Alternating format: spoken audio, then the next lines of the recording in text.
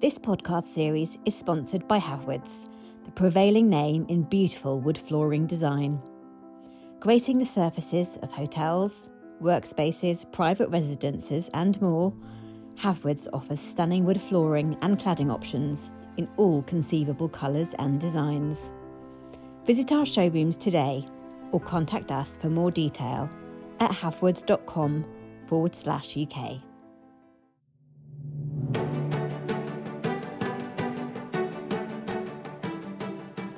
Hello and welcome to the Interior Design Business. My name is Jeff Haywood, and with my co-host Susie Rumbold from Tessuto Interiors, today we're looking at design inspiration and where to find it. Most people walk through the world with their eyes closed, not seeing the beauty or noticing the details that surround them, but this is certainly not true of interior designers. Unlike ordinary folk, designers must continually innovate with every aspect and detail of their designs.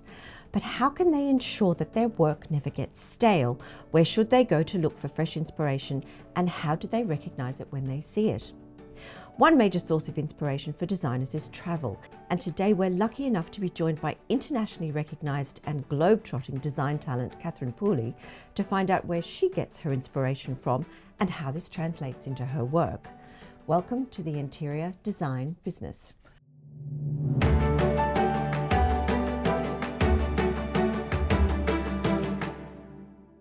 So welcome, Katharine. Thank you, so nice to be here.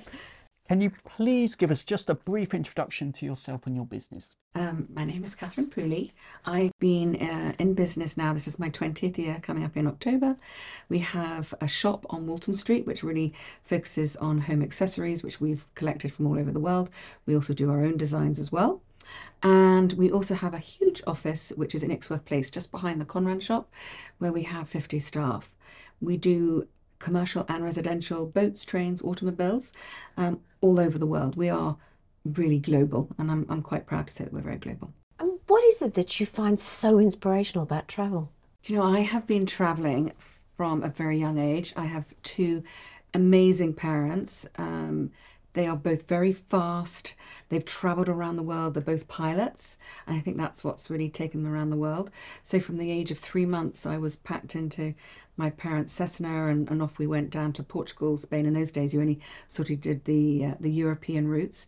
But I've lived in Hong Kong for 16 years. I lived in Singapore 3 years, Vietnam a year, Australia a year, New York a year.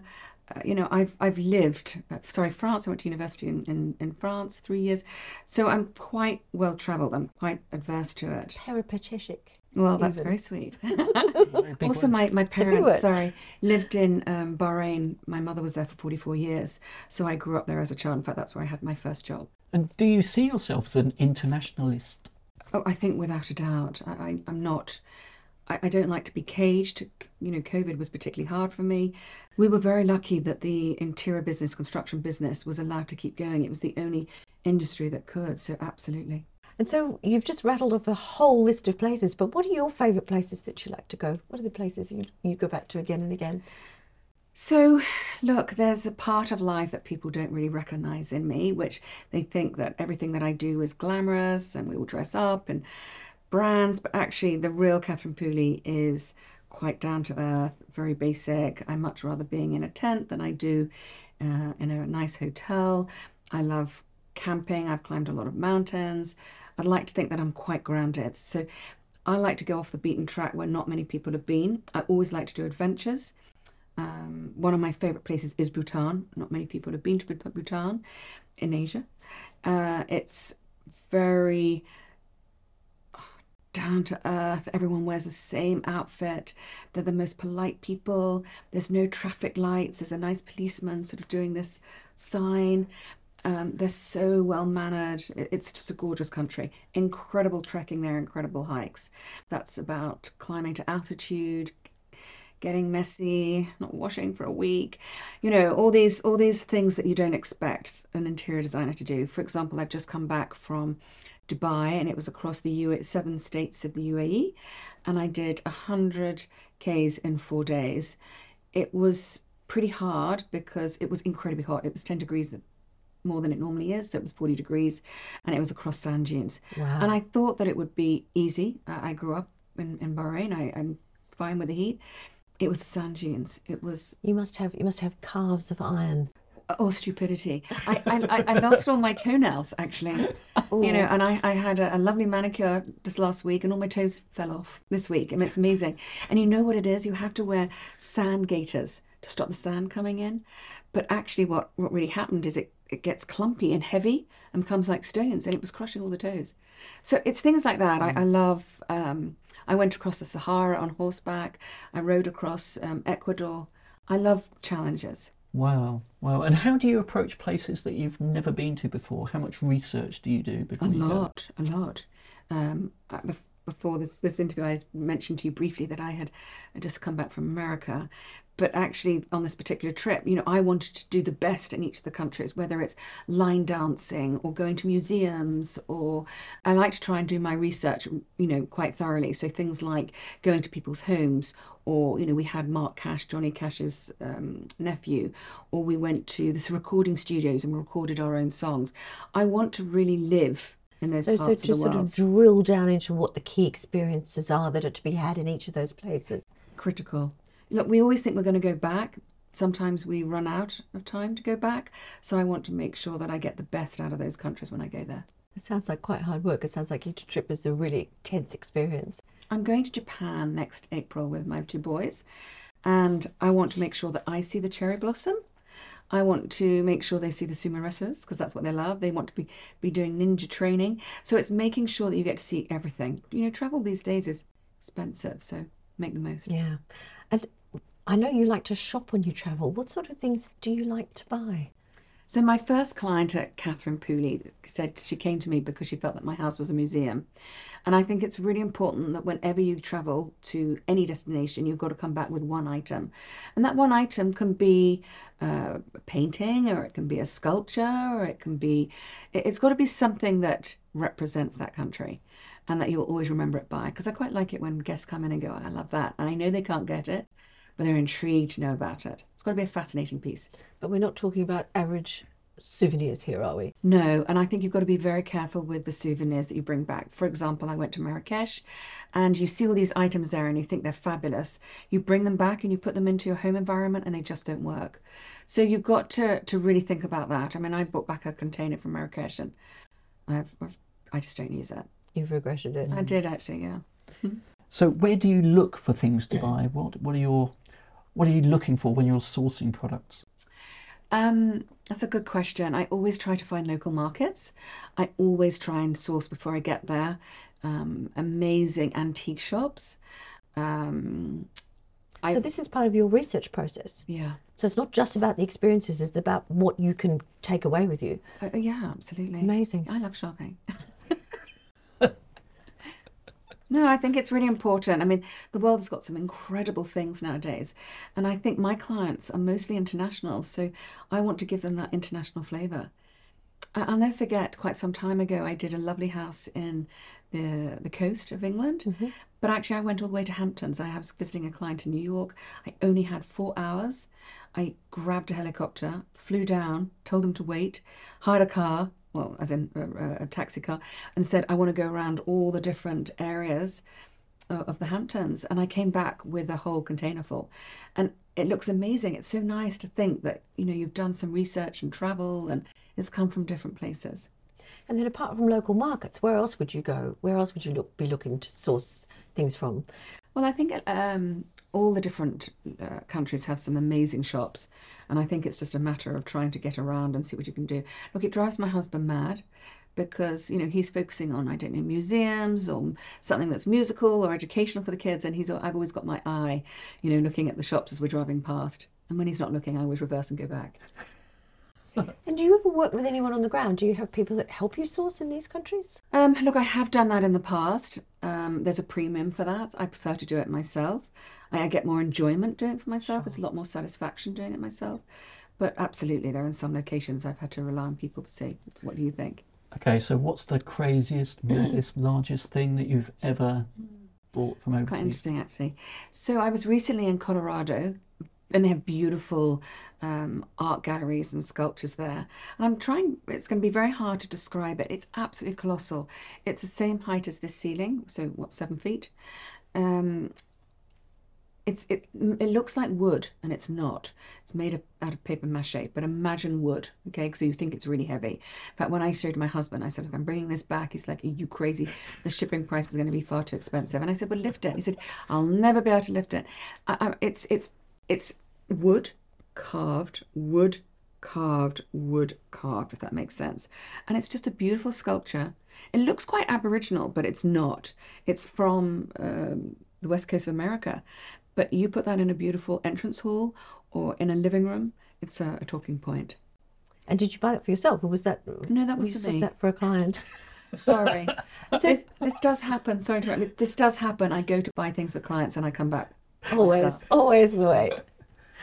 So are all your projects for private clients, or do you do commercial development work as well? We do development, we do commercial, and we also do residential too. And you source for all these projects?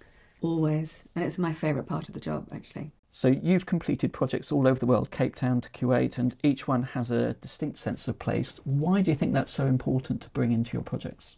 Nowadays, I find that most of our clients have more than one house or one property, and there's normally in different locations. Everybody has different styles, everyone has different looks, everyone wants something different. I always try to encourage my clients, do you know if you're going to get another property? Let's know about it now. So for example, if you've got a house in the Alps, do you want it to look very rustic, very alpine, or do you want it to look very bright and very modern? If you know you're then going to have a house in London, do you want that house to look more in keeping with the London style? It's important to know the outset, the history of what's going to happen with this family. I also find that different countries, different cultures speak different designs. So if I was going to Thailand, for example, I've done properties in Thailand too, it would be nice to bring in some of the local environment into the home, but maybe they want to have something from Europe.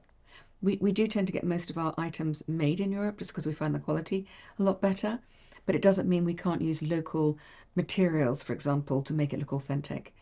Cultures nowadays are just so used in all aspects of all homes. It's really important to understand these cultures of our clients. If you're dealing with people in different places and that are perhaps using different styles or different modern versus antique, for example, how do you go about actually grounding each project into its location if you're bringing things in from all over the place? Well, it doesn't mean if you're modern you can't have antiques. And No, actually, I love mixing. gelling. I love mixing because I think that's history. I also think it's really lovely that I say to my clients, like I have done, what have you bought from around the world that you want to include into the design? I just think it's making it gel together, and that can be about a colour. So is there a process that you follow with your clients? Never follow a process. No? No, you just you go with your heart. I It's think organic. It's got to be very organic, absolutely. Obviously, you're going to start with the process of, the floor plans, spatial awareness, what the client wants, what they want to include, colours, like, don't like, old, new, that is a process. But putting it together, I think the hardest thing for an interior designer, but shows a true interior designer, when a place is being done by an interior designer, but doesn't look as though it's been designed. And that it's authentic. Okay, so what are the biggest challenges you face when evoking that sense of place in your designs? Gosh, never any challenges, only solutions. Well, I wonder, do clients always get it? Look, there's a lot of clients that, bless them, struggle. I'll give you not being sexist here, but for example, they say that women can visualize much easier than men can. I don't know, there's something in our brains. But I've also have other clients, for example, who can't see the process or don't know what they want, or they'll look at me and say, Katharine, what do you think? We'll always ask for advice, and I'll always be very quick to say, if you did this is what will happen. And if you don't do this, you'll regret it afterwards. We're very good at giving advice and being very professional about it. But I'll always say, this is your home, this is your choice. What do you want to do? But I suppose it's just that managing their expectations and so that they understand the consequences of the decisions that... Consequences, you're absolutely right. It's the consequences. Because don't forget, interior design now is really expensive, isn't it? It's not how it used to be. And property prices are crazily expensive. I know they're meant to be coming down a little bit, but they're still... We're spending millions now on homes, whereas in the past we never used to do that. And do you sometimes find that you know what you want, but you just can't find it? Oh no, you're talking to the wrong person there. I'll always find what I want. You've met my lovely PA Angela. She used to work for the Telegraph as a researcher, so she finds it. But no, we'll source it. If not, we'll make it. You know, there's a word called bespoke, and people go, oh, shy away from it, thinking it's super expensive. Bespoke doesn't mean it's more expensive. It just means it fits for you. It's designed for you. In fact, most of our things are bespoke. But I think, particularly in your own home, I know you source from a lot of artists too. Do you do that for your clients as well? I do. It's a good one, that, because I think the last thing you want to do is to complete the project from the outside and the inside, but not to accessorize it, because then that starts to look like a property development and people want to look like a home. We have so much pleasure going around with our clients, going to art galleries or markets or antique shows or bespoke making them. I'm looking around my room here to see if I have one. Look, I have a Jack Russell. Unfortunately, he passed away. So But I found him in Hong Kong, but he came from Australia, moved to Singapore with me, has been to Scotland, came to America. I mean, he's traveled around the world. So when he died, I found this incredible artist called Peter Beard, who took all the maps of all the countries that he's been to and put it together as though it was his body and created a piece of artwork. We took his original collar and put it within the art. And I pick up pennies wherever I go. And I created lots of pennies around the artwork. So it was very bespoke. Now we're doing that for clients all the time. I love that. I think it's very personal. Yeah, no, it definitely is. So just going back, touching on this idea of process again, when you're working with a client, you know that you've gone around the property and you've got key locations and key areas that you want to dress with some of these special things that you're going to find and bring into their lives. Is there a way that you record, or you have a list, or as I said, is there a process? Or is it really just so spontaneous that you buy it now and worry about where you're going to put it later? No, well, yes and no. With me, that's how it works, I'm afraid. If it's me and it's personal, it's about the item. I can talk about some of the items in my house here in a minute, but I'll see something, I'll go, I'll take it, I'll find a spot for it. Because that's where I've said to you about the travel and finding items. With the client, now it has to be a bit more formulated because it's expensive. We'll have floor plans. Let's take artwork. Obviously, we can see a wall. We'll measure the space. We'll then go and find the art that will fit for it. If a client says, I've got this amazing piece of artwork, can we squeeze it in? We'll go, maybe reduce the frame a little bit, or maybe we won't have a frame. We'll put it on a canvas. So we do try to accommodate our clients wherever they can. But generally speaking, no, they just want brand new. That's what I'm saying. They have more than one property now, so they can accommodate that. So, what are the 3 most loved pieces that you've collected? So we're currently in my London property, and you'll see it's very neutral gender, and it's very black and cream and white. But I have this amazing piece behind me, which has been done by an incredible Japanese lady. Her skill, look, they're not cheap pieces, but you can see that the quality and the craftsmanship is absolutely outstanding. I have 3 of her pieces. They're all different leaves and flowers and vines. I mean, the attention to the detail is incredible. And it's not just on the outside, it's on the inside. Wow. Now, these items aren't items that you'll hold. They're pieces that you really put on a table and you observe them, but they're absolutely breathtakingly beautiful. How did you find the artist who made those for you? They found me. They found you? Isn't that interesting? Yeah, she sent me, and she's from a tiny village in Japan. I'm trying to think where, but it's not a big town. It's not like a Tokyo or Kyoto. It's a tiny little village, and she's just sent me some of her work, and I just fell in love with it. I mean, I have 3 pieces, so that's one piece. That's one thing. The second thing is these amazing mushrooms. Well, they're not just mushrooms. They can be, what else has she done? Frogs. She's done all sorts of, it's normally wildlife, but it's one piece of marble and it's all been carved. But it looks like they've polished it because it's so smooth and so organic and so perfect. I just love it. And is that something you share with clients as well? Has that I have, yeah. Normally clients see, oh, I love this. Where did you get it from? And I'm like, okay, fine. I try to keep some things just for me because I think that's really special. I also have something over there which is actually from Africa. I took my kids to Africa this April, and my son bought them for me. And at the time, I thought a bit like I mentioned about the Morocco thing, where they wouldn't fit into the environment at home. But actually, I think they look fabulous over there.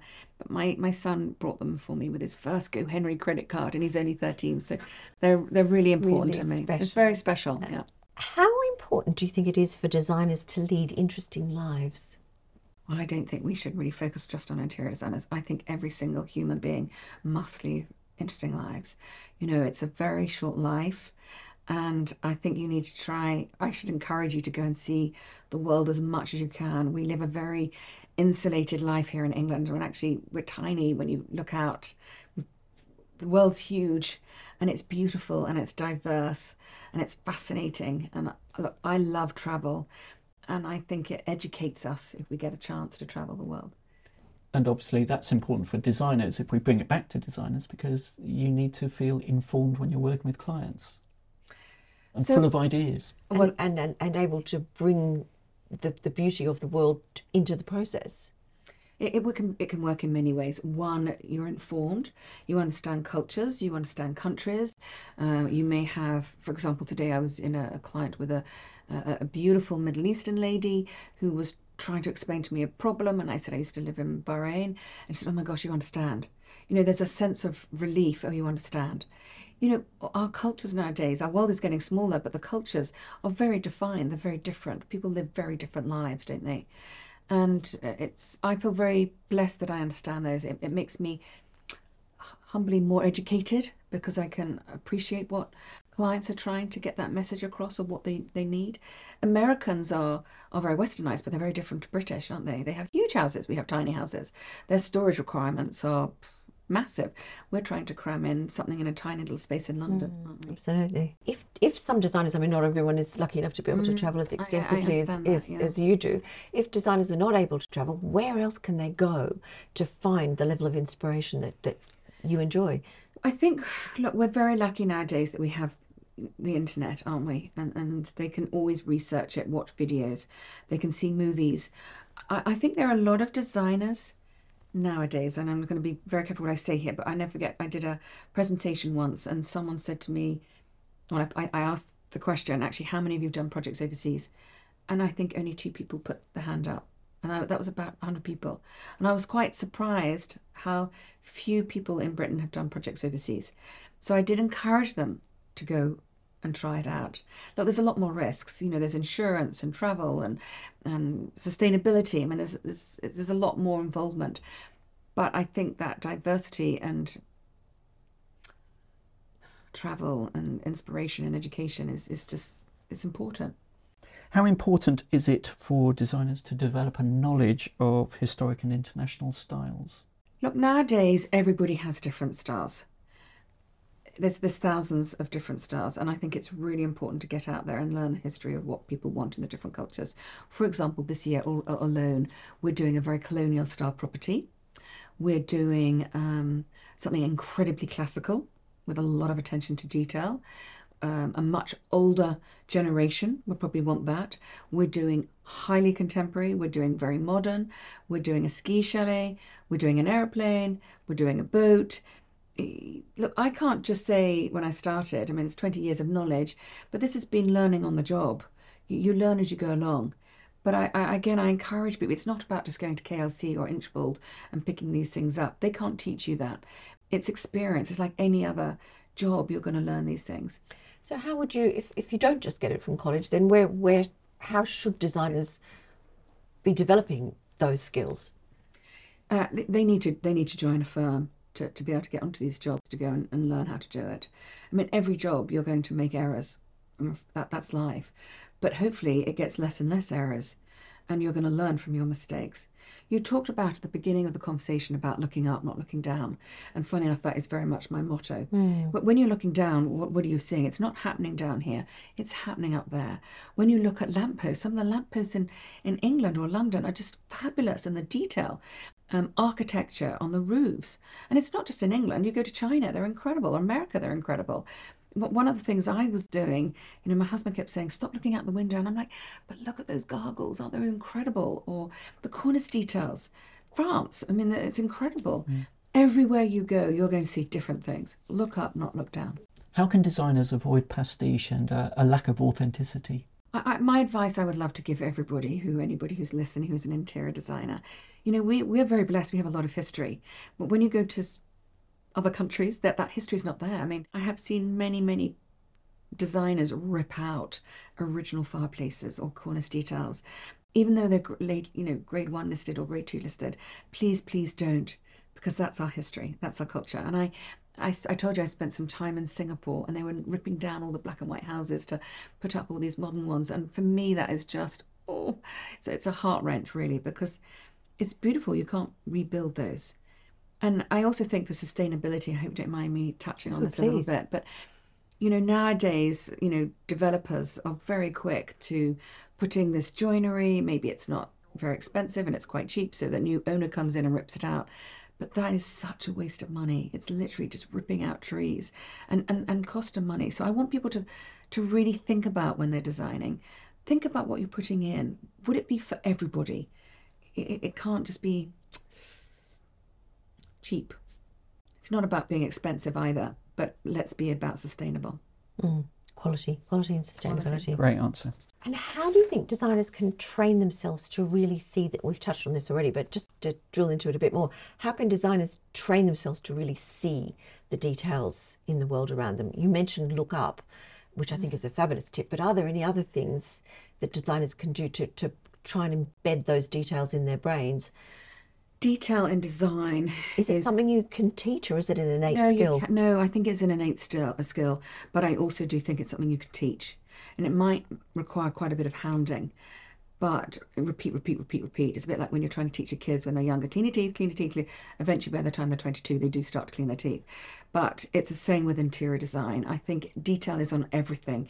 It's in the drawings, it's in the spatial awareness, it's in the plannings, it's in anything you do. In terms of what I refer to as detail, I love detail. So trims on a curtain is a detail. You can put that same trim on a cushion. You can put piping on a cushion. You can put two fabrics, one at the back and one at the front. It's the layering, it's the detail that you're happy to go to. And I love it. Once I get going, you can't stop me. What is the most memorable and inspiring thing that ever happened to you while you were traveling? And where did that take you in your work? So it's got to be work related. Doesn't necessarily have to be work related, but maybe it was something that was really amazingly inspiring that happened to you while you travelled that then inspired a project. So I suppose, yes, work related. Or in one of your own homes. Yes. So I just would like to quickly go back to, I've always done a lot of climbing mountains, and I think that is the time where I don't have to do emails and I don't forget phone calls, and that is when I do my best thinking. So during that time, I think I must have written my book. I have done 2 books, but that's where I write my changes, my goals, my theories. I think that having that space away is quite important.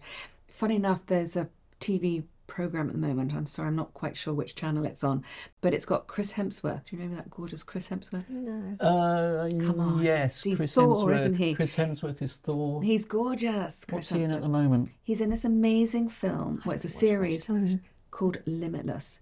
And I really encourage you all to see it, because it's all about things that we've just been talking about. Breathing, your brain, cognitive behavior.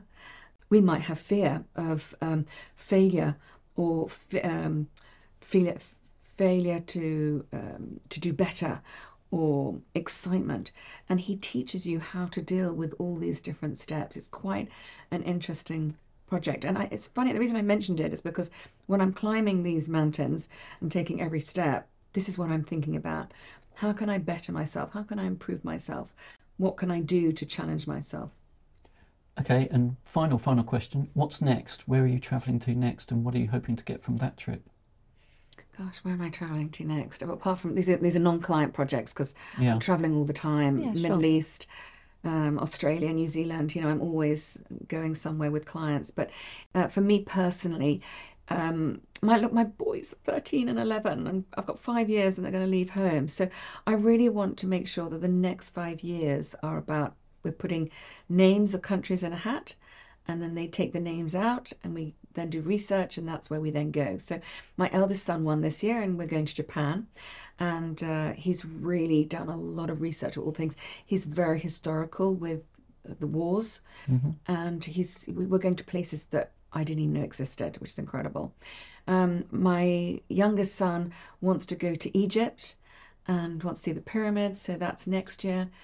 I want to go to, then it's my turn. So I want to go to Raja Ampat. I don't know if you've heard of it, but it's a little hidden secret far, far away, and it's really hard to get to. It's about 3 hours in a boat from Indonesia, from Denpasar, and it has the best marine life you've ever seen. Oh, wow. It is the only place left in the world, I think, that has incredible marine life. Wow. I think that's inspiring for us all. Yes, Thank absolutely. You.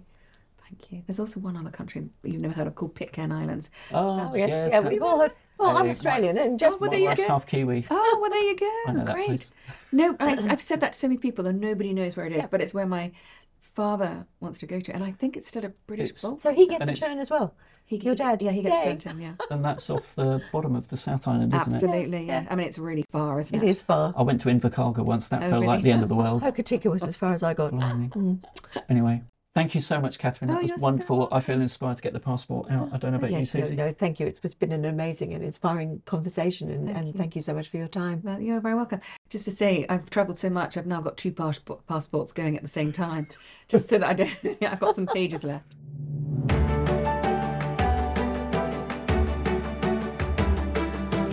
We do hope you've enjoyed this episode. It's been absolutely fantastic. Thank you so much, Katharine, for joining us today. This episode has been a Wildwood production. Please do follow us on our social channels, and thank you for watching and for listening.